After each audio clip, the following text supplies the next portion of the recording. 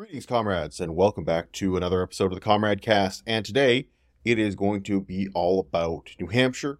Going to be probably a fairly short episode, shorter than usual, because we just had a recent episode, and I'm pretty much caught up in anything I wanted to talk about. Got one last thing I'm going to tack on at the end of this episode that I wanted to talk about that I forgot about in the last one, but other than that, let's dive in here to the results of the New Hampshire primary. All right, we can see once again that Donald Trump won the Republican New Hampshire primary pretty comfortably. We were talking about this in the last episode at the end of the Iowa caucuses. Considering how poorly Nikki Haley did in the Iowa caucuses, my hopes for her to pull out a victory here in New Hampshire were pretty slim. Pretty slim, and honestly, it seems like this is lining up pretty much with what the polls were saying going into the primary. They were a little bit closer. We could see maybe a +8, +9, but when all things are said and done, it looks like it's going to be +11, +12 for Donald Trump. But looking at these results here, it's pretty difficult to come to any other conclusion besides it's Jover. The Republican primary, it's done. It's a wrap. So we got Donald Trump. Same as the last time, same as the time before that. Third time's a charm. And a few days running up to the primary, we of course had old Meatball Ron gave up the ghost, as the kids like to say, and threw in the towel and decided it was over. He is done. And honestly, one of the things I want to talk about with this result here and the end of Ron DeSantis's, maybe it's not the end of Ron DeSantis's career, but it's a pretty substantial blow. His political career is like bleeding out on the pavement, and it's not looking so good. Meatball Ron got clobbered in this primary, totally dumpstered by Donald Trump. He got absolutely trounced and absolutely killed. And one of the things that we really learned about Ron DeSantis out of this primary is he is not very good at retail politics. And if you guys don't know, retail politics is like that ability for a politician to shake your hand and build rapport and make you feel like, at least in that moment when you're talking to them, that you matter to them and your issues and your thoughts are being heard. And I think this is definitely a key skill if you want to be a politician, particularly in the modern era, but really ever since time immemorial, but maybe even more so now with the rise of social media and people constantly online and constantly engaged with what's going on. You need to look like and appear that you actually enjoy being around people and talking to people and hearing people. And that is one thing that poor Meatball Ron, he just couldn't do. He just couldn't bring up the enthusiasm, couldn't bring out the charisma to make it. There you go. See what I mean? I like the little automatic updates. Anyway, couldn't really bring out the charisma, couldn't really connect with people because he always seemed like so wooden and so awkward. And like when he was actually talking to people, and especially if they would ask him like difficult questions, right? And it's weird, like this is a guy who made his political career off of answering difficult questions from the media and getting all these kind of media sparring moments. But when it came to more difficult questions like surrounding the actual logistics of how he intends to become president, or even like actual difficult questions regarding more internal right-wing politics, the guy just totally fell apart. So just unbelievable, unmitigated political disaster. I don't think anybody thought that Ron DeSantis would be this bad. Like genuinely, this might be the worst political campaign I've seen anybody run in my lifetime. Regardless, though, one of the things I've really noticed about American politics is that it seems like when they get these governors to run, people always really suck them off and they think they're going to be like the top tier candidates, but they're always junk. All the governors that always run are terrible. Of course, Ron DeSantis, governor of Florida, Chris Christie, former governor of New Jersey, and even on the Democratic side, you had, oh my God, I really hope Gavin Newsom doesn't run because not only is he just a junk tier politician, he is the embodiment of, at least in my opinion, that overrated governor archetype. If he actually runs, is just going to be a total joke, in my opinion. But regardless, my opinion by Scott Walker, that was another one, former governor of Wisconsin. That was a little bit older than 2010, 2020 era. Regardless, the point here is that these governors always blow chunks when they actually try and run. The last one that really won and got any kind of traction was, of course, George W. Bush, former governor of Texas, of course, and ever since then, and realistically, he only got that position because of his daddy, right? Because his daddy used to be the president. Regardless, though, like ever since then, it's all been downhill for governors on the national stage of American politics. So farewell, Ron. You will not be missed. But looking into Nikki here, and I really think that, of course, she's going to keep running. She's going to keep going. There's no reason for her not to. Besides, of course, wanting to avoid the personal embarrassment of continually being destroyed. Because the one thing about New Hampshire you guys have to remember is New Hampshire is an open primary.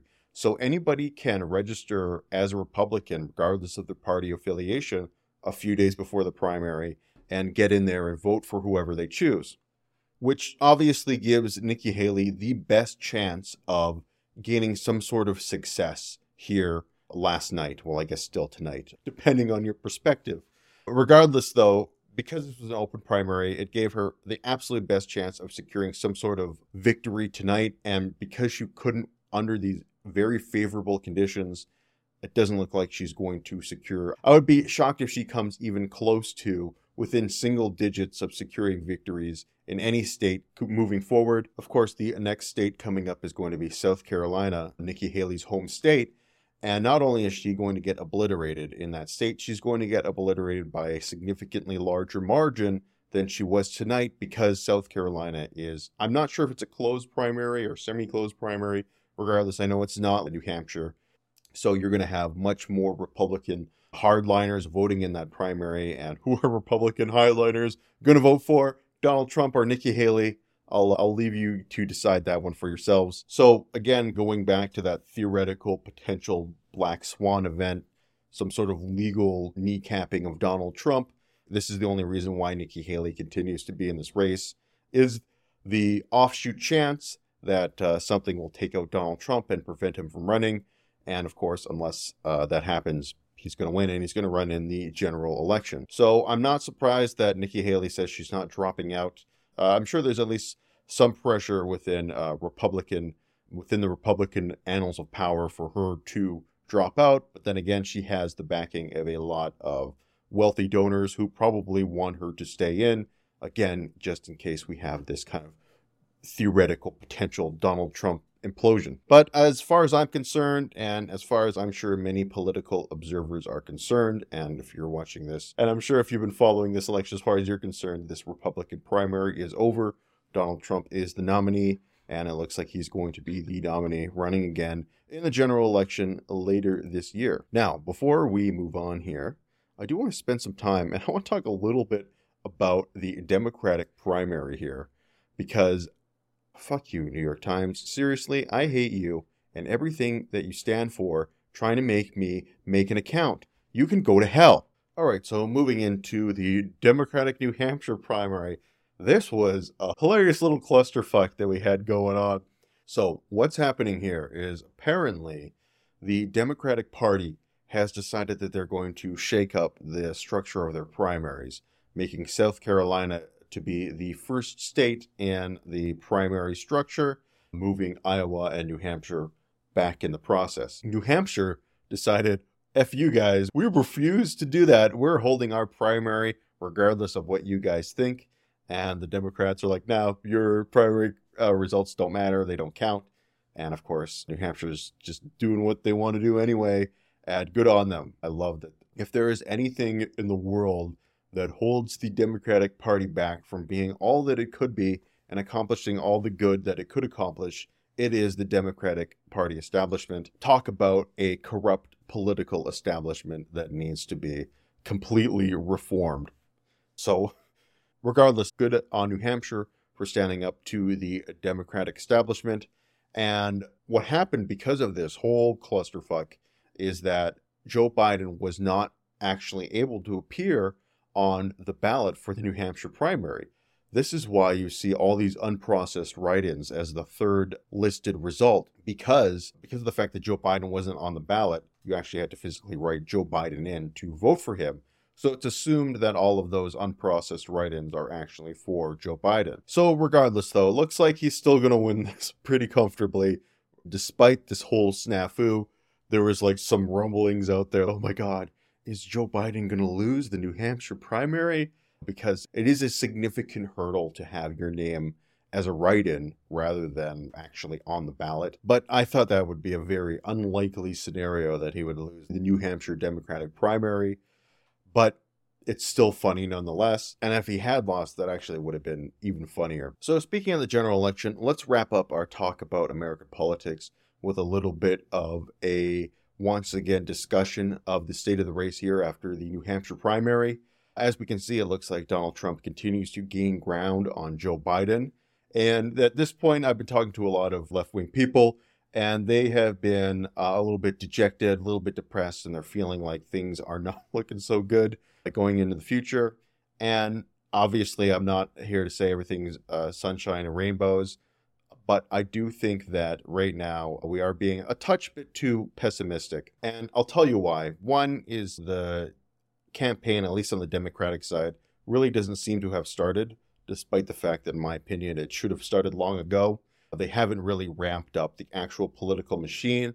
And usually once the political campaigning starts and people start putting ads and making speeches and things really get going, things usually tighten up. Another thing I want you guys to remember is that, especially during a primary season, when one party is having a primary and another isn't really, that actually generates a lot of positive media and vibes and attention for that party. If you guys remember, like back in 2020 during the Democratic primary when they were going to decide who was going to face up against Donald Trump, the polls in that time were riding high for the Democrats, or excuse me, more so riding low for the Republicans and for Donald Trump. And a lot of people at the time were saying like, oh yeah, it's over, it's done, it's all over. But of course, things tightened up as you went into the general election. And while the Democrats ultimately ended up winning, it was not by those margins that it looked like at the start of the year. So yes, well, of course, it does look like Donald Trump is racking up large margins. You have to remember that he is appealing to his own audience. The people who are voting in these primaries are not general election voters. And in a general election, I cannot see Donald Trump winning over the swath of independents that he needs to in order to actually become president. And especially with the key demographic, which I think is going to decide this election in 2024, which is going to be women, particularly suburban women, one of the most notoriously fickle demographics within the American political system. And when push comes to shove, I do think that fickle demographic will break for Biden. One of the things, though, is that if Nikki Haley had actually won this nomination, those independents, I think, would have broken for her rather than for Trump. Because in my opinion, both of these candidates have a serious problem with women. But again, when push comes to shove, even though both these candidates have serious problems with women, the fact of the matter is that Donald Trump represents the Republican Party and all the baggage that comes with the abolishment of Roe v. Wade and some of the crazy socially conservative policies that, generally speaking, women aren't a fan of. So despite the fact that both these guys, right, Donald Trump obviously has those numerous affairs, always cheating on his wife, the grab him by the pussy remark. Joe Biden has his numerous sexual allegations, his weird hair sniffing thing, all the awkward moments he has around women. Both these guys definitely give off creepy vibes. But the fact of the matter is that because Trump has an R next to his name, women are probably going to break more for Biden.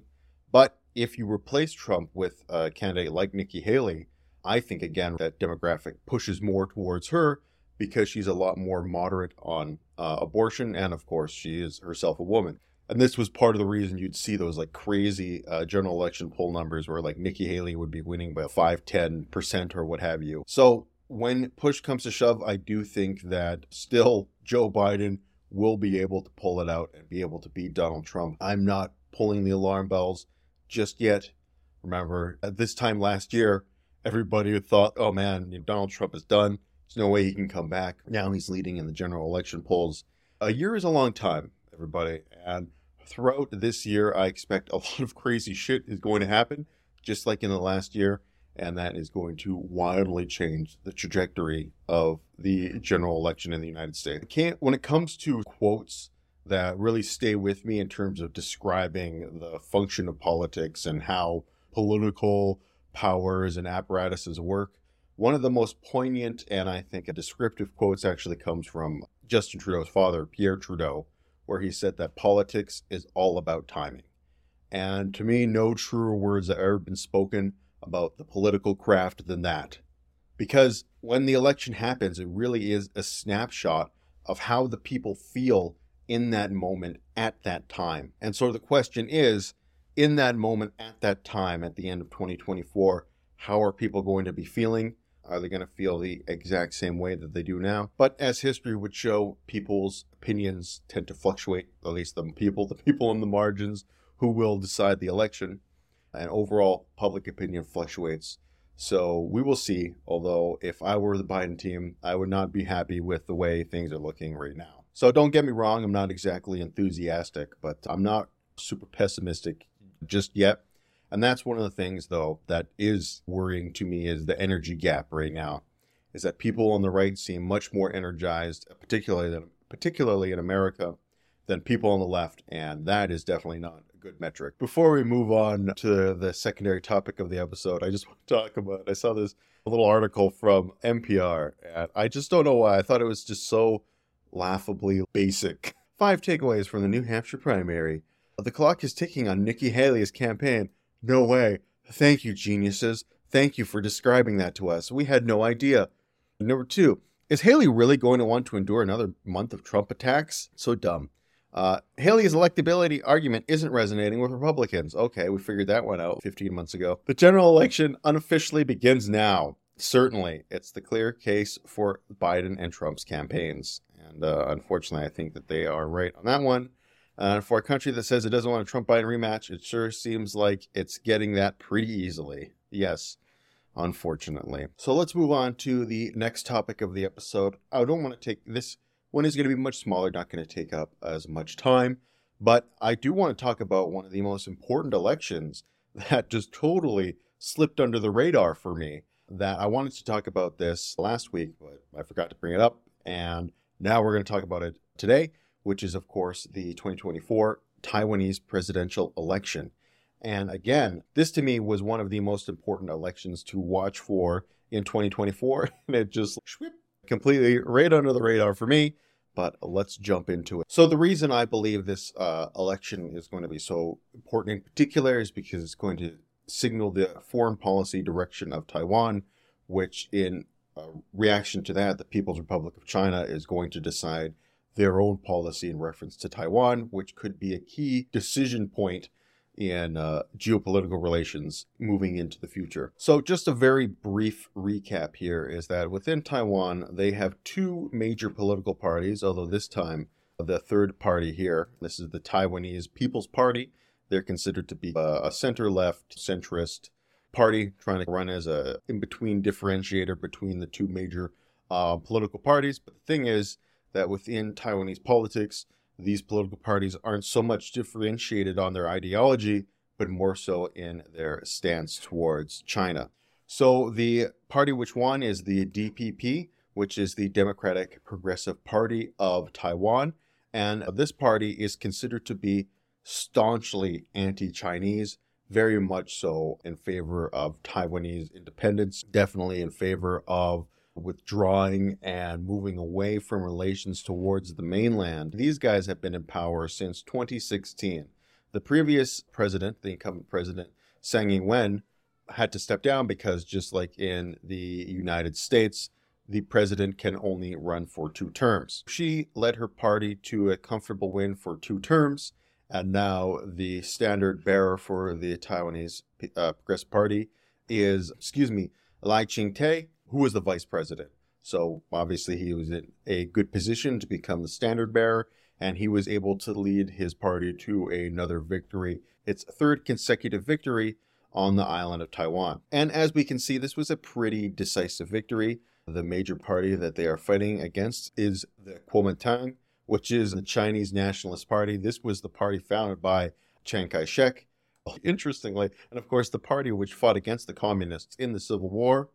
Although over time they have become much more conciliatory in their stance towards China in comparison to the DPP. So what we're looking for is this going to be an election where the Taiwanese people decide to face towards China or face away from China. They have very clearly and decisively decided to continue their stance of facing away from China. And just to look at it briefly, although we do see that this was not as a decisive victory as it was last time, we can see that the DPP won very comfortably. However, this time we had a third place contender, right? We had a third party who did very well, considering that this is really their first kick at the can in Taiwanese politics, but it simply wasn't enough, and we will see the DPP reign for yet another term. So what does this mean all in the realm of geopolitics? Well, basically, in my opinion, this increases the chance that China is going to do something against Taiwan, is going to pull some sort of military or political action against them to try and finally annex the island. You know, how much does this increase the likelihood? Like 5% type of thing, right? So we're not like, yes, definitely, it's coming, guys. Get ready. World War III. Make sure you got your bayonets and pitchforks ready to go. But for China, they really don't have another window to attack Taiwan. I think by the time that the next election happens in Taiwan, their window for realistic action and military action against the island will have closed. So if they're going to do something, right, we're looking at the next 4 years to be a very high possibility if something's going to happen. And then if nothing happens, then I think Taiwan can probably rest easy. And if you guys remember, when we talked about a potential Chinese invasion of Taiwan, we talked about how it would take place. A lot of American generals have been sounding the alarm that 2025 is the year. Well, in 2024, we saw that once again, Taiwan is choosing to face away from China. We will see how things develop in the American election. Although, honestly, I really don't think it matters who wins, Trump or Biden, in terms of the American foreign policy towards China. I think that both of them will remain pretty staunchly anti-Chinese. I don't think any of them are very much so interested in any type of thawing of relations with the People's Republic of China. So I really don't think who wins is going to alter China's opinion, but what they will probably be looking for is it going to be another clusterfuck like it was in 2020? Is there going to be some sort of issue with the election? Is there going to be political unrest? If something like that happens, then you better believe China might pull the trigger, right? They might decide, this is it. This is our opportunity. We're going for it. So I think more than who wins the actual election, that is what China's looking at. Is there going to be political instability following it? But regardless, though, with this election and a very comfortable win, it shows that Taiwan is not interested in any kind of relations or any kind of serious relations with the People's Republic of China.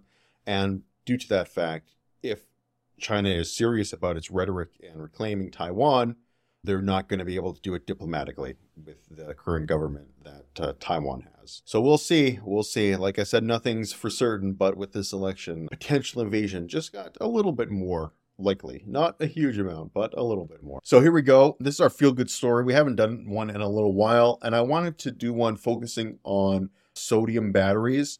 And this is a pretty cool technology that is emerging. And if you guys haven't been keeping tabs on it, it's definitely something to be keeping tabs on, because I think that this kind of has the potential to be not so much like this isn't going to radically change the type of technology that we're familiar with in terms of electric vehicles, but it will change a lot of the more economic and, in addition to that, environmental aspects of it. So this article will give us a little bit of differentiation between the two types of batteries here, but to give you a little bit of backstory, effectively the type of battery that we use in almost everything, from our cell phones to electric cars and even things like vape pens and smaller electronics, are predominantly lithium-ion batteries. These are a tried and tested and reliable technology. That being said, though, it feels like lithium-ion batteries have reached their maximum point of development. I think that the technology has been all but tapped out. And some of the very key disadvantages to the lithium-ion batteries, as we understand them today, are one in disposability. And this is one of the key kind of really dirty secrets about green technology, at least right now, is how difficult it is to dispose of lithium-ion batteries and deal with them once they have, run their course effectively. They're very difficult to recycle as well. And in addition to that, there is safety concerns with the lithium-ion battery, because There's a barrier effectively keeping the two sides at bay from one another. And if that barrier within the battery ever gets pierced, the battery will literally explode. And this is not hyperbole. This is not figuratively. If you ever had an instance, I've actually had an instance where I've had a vape pen while it was charging literally explode in the charger because over time, it was an older pen. I guess over time that barrier had eroded and it just gave out one day and just blew up. And you don't hear so much about this happening as much as it used to because they've gotten it figured out. But especially like when you'd have like earlier bits of technology that were using lithium ion batteries, you'd hear about them like potentially exploding or like headsets exploding, cell phones exploding. That's all to do with the barrier within the battery being ruptured. So what sodium ion batteries are a replacement for lithium ion batteries. They're not so much more an effective technology. In fact, in most cases, they are slightly less or maybe even significantly less effective than our traditional lithium ion batteries, but they have advantages being A, made of materials which are significantly more abundant, and B, much more environmentally friendly when it comes to recycling and disposing of these materials. So with that backstory in mind, let's check out this article here from Clean Technica. It says sodium ion batteries challenge lithium ion batteries on cost and supply chain. This is from about a week ago. In the search for a new low-cost alternative to the familiar lithium ion battery is heating up in all sorts of different directions. One key area of interest is in sodium. The earth-abundant ingredient makes up about 40% of simple table salt. Sodium is heavy and tough. So is salt, for that matter. Nonetheless, sodium batteries are relatively inexpensive and free from thorny supply chain issues that are beginning to burst into the mainstream market. And this is, of course, one of the issues, again, with lithium-ion batteries being made of materials such as lithium, which are much less abundant than sodium. It means that obviously you have to work potentially with other countries, create an extensive supply chain to get lithium from a point where it can be extracted to the point where it can actually be manufactured. Anyway, continuing. Sodium batteries for just about everything. Sodium is abundant, all right. The Royal Chemistry Society calls it the sixth most common element on Earth, making up 2.6% of the Earth's crust. That's all well and good, but sodium hits a stumbling block in terms of batteries for electric vehicles. Where lower weight and smaller size are at a pre, sodium is a heavier element than lithium, with an atomic weight 3.3 times greater than lithium. Notes Shazan Siddiqui of the research firm ID TechX. That puts sodium at a disadvantage right there, though Siddiq has some things to say about that.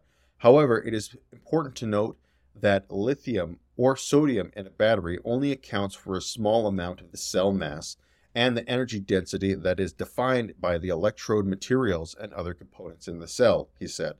Hence, while current sodium-ion batteries have relatively low energy densities, there is potential to increase this in the coming years. It looks like the coming years are now. Last fall, Clean Technica took note when the Swedish battery maker Northvolt hooked up its sodium-ion battery with the Chinese electric vehicle maker BYD.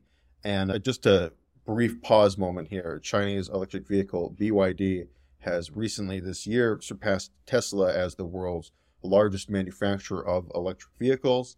I think that this is very interesting. We'll delve into it a touch right now. The main reason I think China is ramping up its electric vehicle production and also looking at particularly to these sodium ion batteries is not necessarily like it's some sort of technological breakthrough that's happening in China.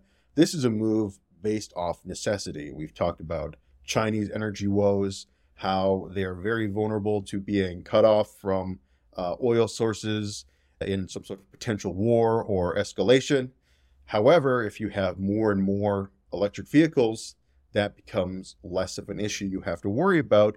In addition, because China, yes, it has many rare earth minerals, this does not include a huge abundance of lithium, so they would still have to look to other sources to continue to construct their electric vehicles. They have sodium ion batteries. That no longer becomes an issue. China becomes much more, or at least the Chinese energy grid and energy independence seems a lot more feasible. They're a lot less vulnerable to those kind of disruptions. So this, to me, it's more of a move that's fueled by necessity rather than some kind of amazing technological breakthrough or anything like that. China is investing heavily in electric vehicles. If you guys like want to kill an afternoon or something like that, you should go look up these wild electric vehicles that they sell on these Chinese websites, and you could buy them and bring them over here, but they're never street legal. They have things like horseless carriages because, like, why not, right? They can't go very fast is the thing. They just really, I would think that's more for some sort of tourist attraction, some sort of theme park or whatever. But the point is they have all these kind of crazy electric vehicles that they've been producing. And so they're going all in on electric vehicles, and it's mainly driven out of a want to lessen their dependence on foreign oil. Anyway, back to the article here. Now here comes a U.S. startup, Aculon, looking to fuel more sodium fire. If all goes to plan, Aculon predicts a production of new sodium-ion batteries beginning at a pilot scale this spring, and expected to hit a scale of 2 gigawatt hours by the middle of this year. Importantly, sodium-ion batteries are free from conflict-heavy materials or premium input materials like lithium carbonate or cobalt, increasing their sustainability profile among advanced battery chemistries, Aculon stated in a press release January 4th. Aculon already has a wide field of energy storage experience under its belt and is looking into a wide range of applications for the new battery. And that is something that I think a lot of people don't necessarily understand about green technology and what we're trying to do in our transition towards green technology. Most people think that our stumbling block is the efficiency of solar and wind and stuff like that. It's not so much the efficiency of these technologies and their ability to produce energy.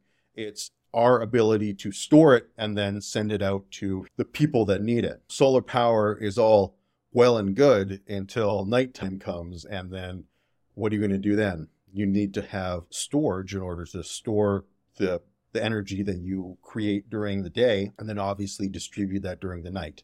And the thing is that creating that technology on a scale of millions and millions of people in a city is extremely difficult.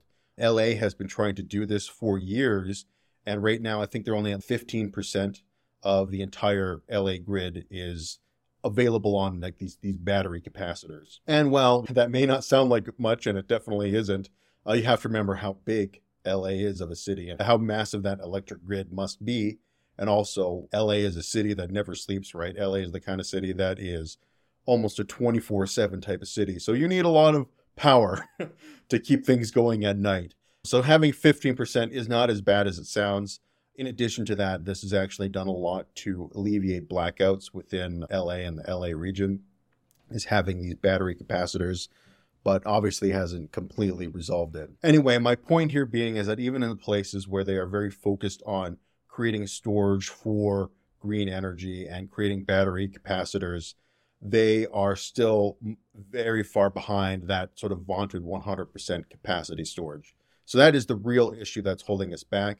And this to me is why battery technology is so interesting and so compelling. And it's something that people should know more about and talk more about and understand how it affects, what we're trying to do in terms of transitioning to greener technology. Anyway, continuing, those sodium batteries generally have a shorter driving range than their lithium-ion counterparts. They offer low-cost electrification solutions where premium-wise, an extra battery is not worth it. Still, research continues for a sodium-ion battery that can provide enough range to attract drivers looking to buy a highway electric-worthy vehicle. That day, too, is coming closer. Last week, Aragon National Laboratory provided an update on its sodium-ion battery research. All things are looking very good. In the early 2000s, Aragon developed a cathode, which was set up by General Motors to launch the Chevy Volt Hybrid and the Chevy Volt EV onto the road with lithium-ion batteries on board, and the lab is looking to outdo itself with sodium-ion batteries. Sure enough, over at the Pacific Northwest Laboratory, another type of sodium battery is taking place, which deploys a combination of aluminum and sodium in the form of molten salt. That sounds dope. PNNL designed a new battery specifically to handle grid-scale electric storage for solar arrays. This is what we were literally just talking about. As described by the lab's Solium, the sodium-aluminum combo represents an improvement over grid-scale sodium battery technologies, we showed this new molten salt battery design to have the potential to charge and discharge much faster than conventional high-temperature sodium batteries. More to the point, the new sodium battery is aiming at storing energy for a period of 10 to 24 hours. Again, that's significant because you have to get through that. If you're going to use solar, at least, you have to get through the night. And then, of course, it's nice to have some sort of additional capacity in case it's cloudy or rainy or whatever, and you can't make the energy that you need from the sun for that day. Long story short here, the takeaway I want you guys to have is that lithium-ion batteries are starting to have a real competitor. And the main thing about this competitor, and I think of this almost like, it's not so much a huge, again, revolution in terms of what is available in terms of your electric power. That is where the solid state batteries, which we're getting closer and closer to uncovering that as well. And then I think that eventually this kind of a sodium battery will replace the older lithium ion batteries for, like they talk about, smaller vehicles that don't need to go on long distances. If you're just in a city or whatever, zipping around everywhere, something like this could be absolutely fantastic for you. So especially with this kind of stuff in its infancy, it's very conceivable that over the next few years, sodium batteries grow to not only compete with, but surpass traditional lithium ion batteries. And at that point, like I said, we start to really get to a much greener revolution in terms of green energy. Because like we talked about, one of the dirty secrets about these lithium ion batteries is their harm on the environment, particularly when it comes to when it's time to get rid of them. So ultimately what I see is that most people will have the choice, and maybe if you're lucky, you'll have both types of vehicles. You'll have a low tier sodium ion battery vehicle that can go like that couple hundred miles, which is like 300 to 400 kilometers. Good for city driving and maybe some very short excursions. And then there'll be like the higher tier electric vehicles that have a solid state battery. Those can go for maybe 1,000 miles eventually. Those will be the type of things that you need to maybe carry cargo on, take your family on a road trip, need to load up things, go on a longer trip. You have your high tier solid state battery electric vehicle. They're available for you. But I can see in the future, you got something like a small electric vehicle that has only a couple hundred miles, maybe even less of range, but it's in a very affordable price range. Like you're talking like somewhere between $7,000 to maybe a $10,000 type of thing. I think there would be a ton of people who would be extremely happy with that. A lot of people who live in big cities, or for example, to have a commuter vehicle. For example, like we have a system like we have big SUV, and that's our road trip / family vehicle. Then I have my little car, which is like our commuter vehicle that I take to work, to and from work. So you have like your little commuter one, you got your big one. Anyway, the point here is that with this kind of technology being fleshed out, I do have a lot of hope, particularly for a real proliferation among a new budget tier of people who can get access to electric vehicles, and even potentially people who couldn't get access to regular conventional, right? You could save up as a student and buy one of these smaller sodium ion vehicles, and that will take you all the way up through college, maybe into like your early 30s type of thing, right? And it'd be significantly less of an investment than what we have in terms of our current vehicles. So I think this stuff is very cool, certainly worth certainly worth keeping an eye on and teasing out as time goes on. These are the kind of stuff that I like to talk to you guys about, particularly when it comes to our feel-good stories, because I do have a lot of hope. We do talk about doomerism in terms of geopolitics, but in terms of like science and technology and innovation, those are the areas where I still have the most amount of hope. And particularly when it comes to looking into green technologies, like a lot of people really narrow in when they think green technology. They just think like solar panels and wind farms, and that's it. But there are so many other aspects connected to trying to make our technology greener. Anyway, stuff like that is definitely where I see the most amount of hope, particularly moving into trying to combat things like environmental catastrophe. And that is actually, like I talked about, one of the areas that I'm most hopeful for is that we will be able to at least modify our technology in a way that we won't have to horribly diminish our standard of living in order to live a green life and to live more eco-friendly type of life. Anyway, with that, we have come to the end of our episode, so I want to thank you guys for watching. It's been Comrade signing off for now. And until next week, don't know what we're actually going to talk about next week because nothing really exciting will be happening. We won't have a primary until next month, so I'll figure something out. Until then, you guys take care.